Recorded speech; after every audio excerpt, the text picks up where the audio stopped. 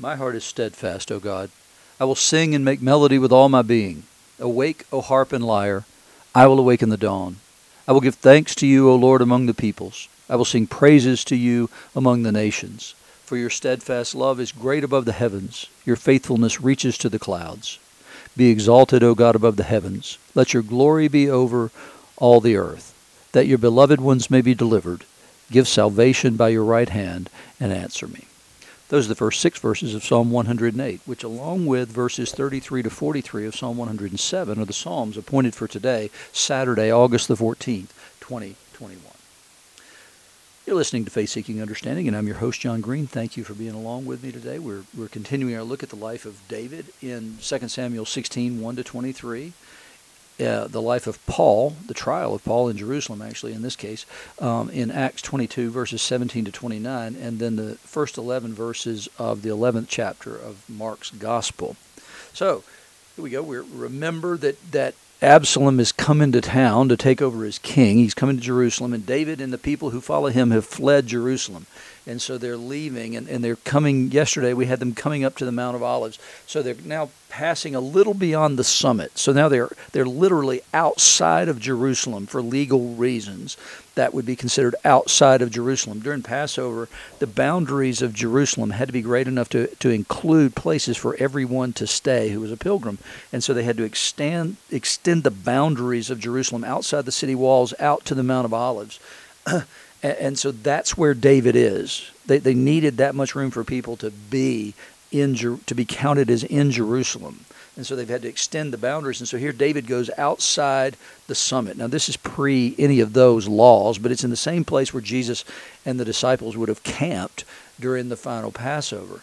So David passes a little beyond that summit. Then somebody comes out, and this is Ziba, who is the son of Mephibosheth. And if you remember who Mephibosheth is, he was Jonathan's son, who was crippled.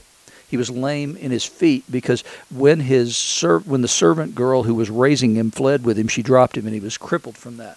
And so this Ziba is the servant of Mephibosheth. And Ziba and his family had been assigned the job by the king of caring for the ancestral lands that had belonged to Saul, who would have been Mephibosheth's grandfather. And so David gave those lands, Saul's lands, to Mephibosheth, and then instructed Ziba and his men, he had 20 slaves of his own, to go and work that land. And so now here comes Ziba to meet him with a couple of donkeys saddled, 200 loaves of bread, 100 bunches of raisins, 100 of summer fruits, and a skin of wine. And the king said to Ziba, "Why have you brought these?" And Ziba says, "The donkeys are for the household to ride on, the bread and the summer fruit are for the young men to eat, and the wine for those who get faint in the wilderness, and it's for them to drink." And the king said, "Where's your master's son? Where's Mephibosheth? Why are you here and not Mephibosheth?" And Ziba said to the king, "Behold, he remains in Jerusalem. For he said, 'Today the house of Israel will give me back the kingdom of my father.'" Then the king said to Ziba, "Behold, all that belonged to Mephibosheth is now yours." And Ziba said, "I pay homage. Let me ever find favor in your sight, my lord the king." Well, we're going to find out later that that's not the right story, that he's lied. But David, when he finds out the truth, doesn't have like time or patience or whatever to sort that out, and so he divides it between the two households. But I want to lay that groundwork now. I want to lay that down for you. I know we're doing a story here, and we're following the trend of the story. But I need to tell you how this ends up. So Ziba is not a good guy. I'm convinced that he's not, based on the details we get later when David comes back. So David then comes to Bahurim, and then from there came out a man of the family of the house of Saul. So he's a Benjamite. His name was Shimei. His father's name was Gera. And he came out and he cursed continually. I mean, this guy is just railing at David and all the people that are there. And he throws stones at David and all the servants of David, and all the people and all the mighty men were on his right side and on his left. And he said as he cursed, get out, you man of blood, you worthless man. The Lord has avenged on you all the blood of the house of Saul, in whose place you have reigned. And the Lord has given the kingdom into the hand of your son Absalom. See, your evil is on you, for you're a man of blood. And that's what the Lord said. David's not able to build the house for him because he's a man of blood. He's a man of war. The peace that's established under Solomon is what's going to bring about the time when the temple can be built and the people can live safely and securely in their land, which was a promise that God made to David. So then another man comes, Abishai, who is the son of Zeruiah. He's one of the captains of the army, comes and says, why should this dead dog curse my lord the king? Let me go over and take off his head. And David says, no. It's possible because God sent him out here is why he's doing that, and said to curse David. And then she'll say, why have you done so? So if it's possible God sent him, and I can't kill him if he's God's messenger. He deals with him later, by the way. And David said to Abishai and to all the servants, behold, my own son seeks my life. How much more now may this Benjamin? I mean, my own son's coming after me, and this guy has a legitimate grievance because I took over from Saul. Nope, leave him alone. Let him curse, for the Lord has told him to. It may be that the Lord will look on the wrong done to me, and that the Lord will repay me with good for his cursing today. So they went on down the road, and Shimei stood there still throwing stones and flinging dust and cursing David. I mean, it's an awful looking scene, but at the same time, it kind of sounds Monty Python-esque when you listen to it a little bit. But the king and the people who were with him arrived weary at the Jordan River. So they're at the edge of the land, and there he refreshed himself. And on the backside of this, Absalom and all the people, the men of Israel, came to Jerusalem, and Ahithophel, who was the counselor that David had said the day before. Remember, David had prayed when he heard that Ahithophel was with Absalom. He says, may his counsel be turned to foolishness. And we're going to hear at the end of this, now in those days, the counsel that Ahithophel gave as if one consulted the word of God. So was all the counsel of Ahithophel esteemed, both by David and by Absalom. That's how important it is that Ahithophel is with him. And so then Hushai, the Archite, remember him from yesterday? He came out to David and said, I want to go with you. David said, no, go back and frustrate the counsel of Ahithophel. And then keep sending me word about what's going on. So Hushai comes and says, long live the king, long live the king. And Absalom, you can see he's side-eyeing him, right? He says to Hushai, is this your loyalty to your friend? Why didn't you go with your friend? And Hushai said to Absalom, nope. For whom the Lord and this people and all the men of Israel has chosen, his I will be, and with him I will remain. He said, I want to be on the winning side. I believe the Lord's chosen you, Absalom, so I'm going to stay here with you. I believe the Lord's rejected David. That's what he said. And again, whom shall I serve? Should it not be his son? As I've served your father, so I'll serve you. And so then Absalom asks Ahithophel, what should I do? He says, go to your father's concubines, whom he has left to keep his house, and all Israel will hear that you've made yourself a stench to your father, and in the hands of all those who are with you will be strengthened. So he's turning David into a cuckold. He's going in and he's going to sleep with all of David's concubines. So they pitched a tent for Absalom on the roof, and then he went into his concubines in the sight of all Israel, which is exactly what God said was going to happen. That there'll be one who will come and lie with you, with your concubines. And make you and make you a pathetic loser, essentially, out of that. And so it begins. He begins to establish himself as the king and to make David look like nothing in the people's eyes. Remember in this gospel lesson that they're coming from Jericho. This pilgrim band is coming to Jerusalem. They get to Bethpage and Bethany, which is where Lazarus and Mary and Martha lived, and at the Mount of Olives. And Jesus sent 2 disciples and said to them, so he's pausing, coming into the city in the same way David did on his way out of the city, in the same place. So David's ushered out as king and stops in this place where he's cursed. And here Jesus is coming into the city. And he sends 2 of the disciples in and says, go into the village in front of you, and immediately as you enter it, you'll find a colt tied on which no one's ever sat. Untie it and bring it to me. And if anyone says, why are you doing this? You're to tell them the Lord has need of it and will send it back here immediately. And all this happened exactly the way Jesus said that it was going to happen. And so then they began to throw their cloaks on the donkey, because there's no saddle for a donkey. So they throw their cloaks on it to make it more comfortable. And Jesus comes into town riding on this donkey that's never been ridden before, in fulfillment of the word of the prophecy of Zechariah. And he's coming into town on a donkey, whereas Absalom entered it with his horses and chariots. That was an act of war. Jesus is coming as a king, but he's coming in peace. And that's the symbol of the donkey, is the symbol of peace. And so Jesus comes into town, and those who went before him and followed were shouting, Hosanna, Lord save us. Blessed is he who comes in the name of the Lord. Blessed is the coming of the kingdom of our father David. Hosanna in the highest. So what they're proclaiming is exactly what Bartimaeus had proclaimed in Jericho, and they're asking him to save them. And in that psalm that I began with today, that passage, remember, it builds up the Lord. Be exalted, O God, above all the heavens. Let your glory be over all the earth. And then says that your beloved ones may be delivered. Give salvation by your right hand and answer me. And so it's that same idea of God is great. Come and save us. And what is he saving them from, right? I mean, is he saving them from the Romans? Is that what they're praying for? But they say, Hosanna in the highest. So save us in the highest, which is more than. But they're looking for the kingdom of our father David. But what is the Davidic kingdom and what is the Messianic kingdom? Is it an earthly kingdom? Is it something more than that? And do they know? Which it is, but all this action in both these stories takes place in exactly the same place, and it looks exactly the opposite, right? David's going out of the city, being rejected as king. Jesus is coming into the city where he might be proclaimed as king. Absalom comes in on horses and chariots, and then goes and sleeps with his father's concubines. Jesus comes in on the foal of a donkey, and he goes to the temple. And when he looked around at everything, as it was already late, he went out to Bethany with the 12. So he goes back out to that place where all this action started. So there's so much parallelism between those two stories, and it's almost like it was scripted, because it was.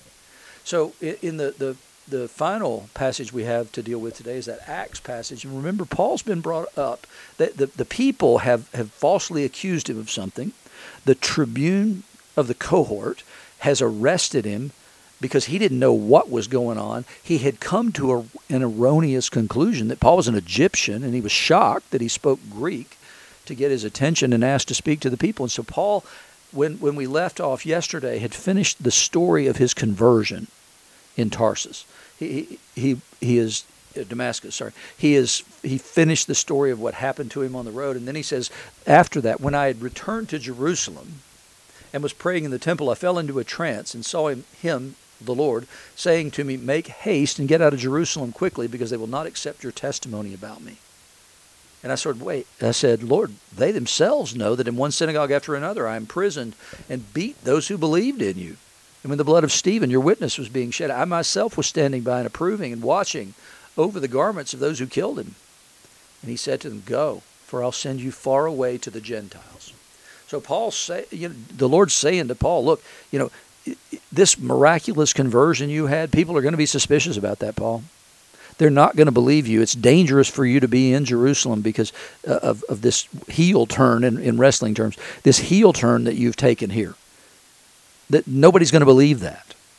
Nobody's going to trust you. Nobody on either side is going to trust you, and so you need to get out of Jerusalem. And up until this point, it says they had listened to him.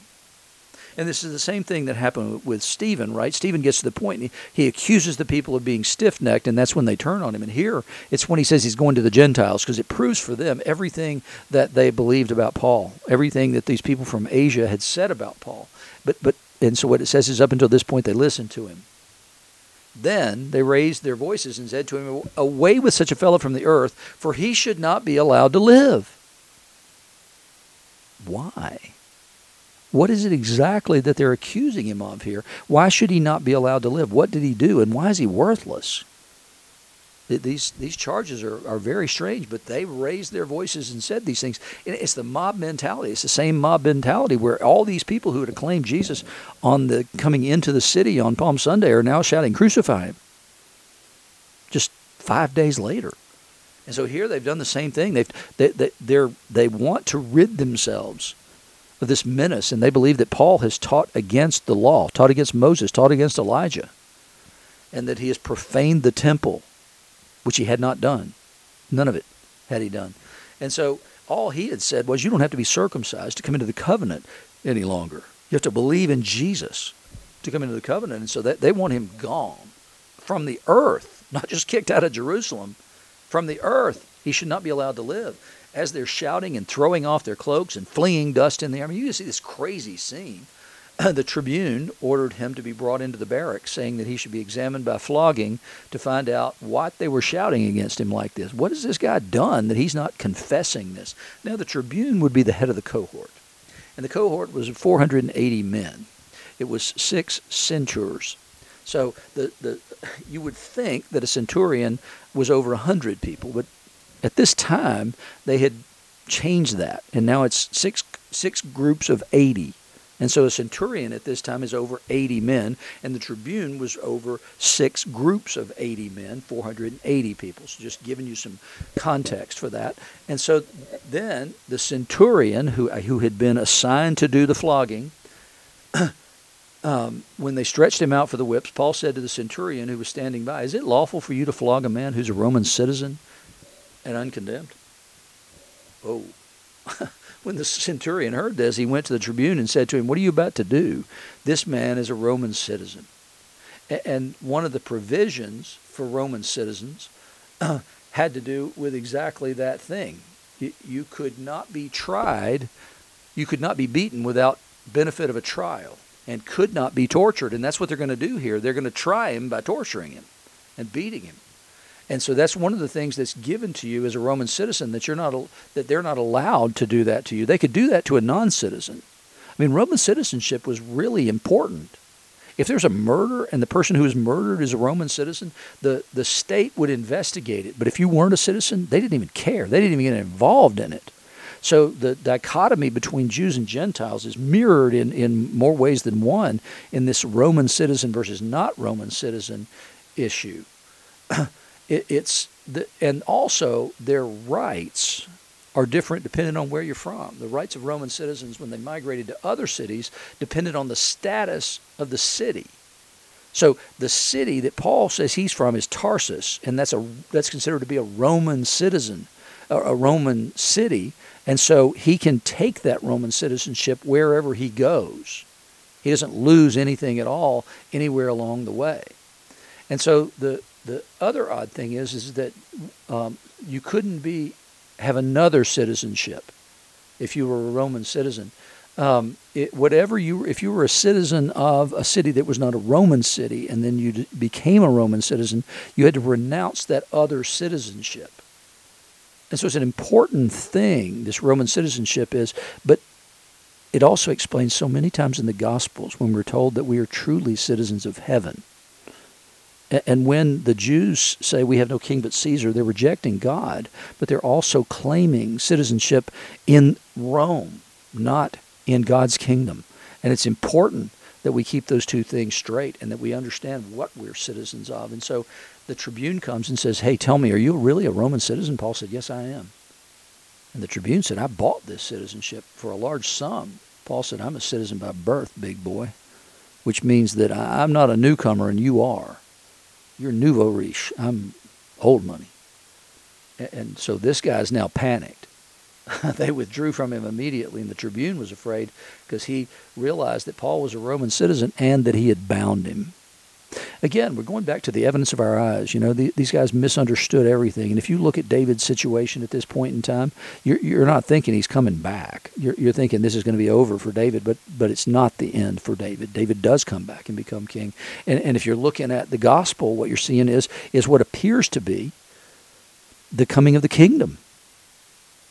But don't believe the evidence of your eyes, because there's other stuff lurking in the background. So we have to be careful what it is we see. We have to be wise as serpents and innocent as doves. That's basically been the theme for the entire week, because we have to pay attention to the evidence of our eyes, certainly, but we have to take into account all the other things that are going on too, not the least of which is but God. That's always got to be part of our understanding of what's going on around us, is but God, and that may change everything.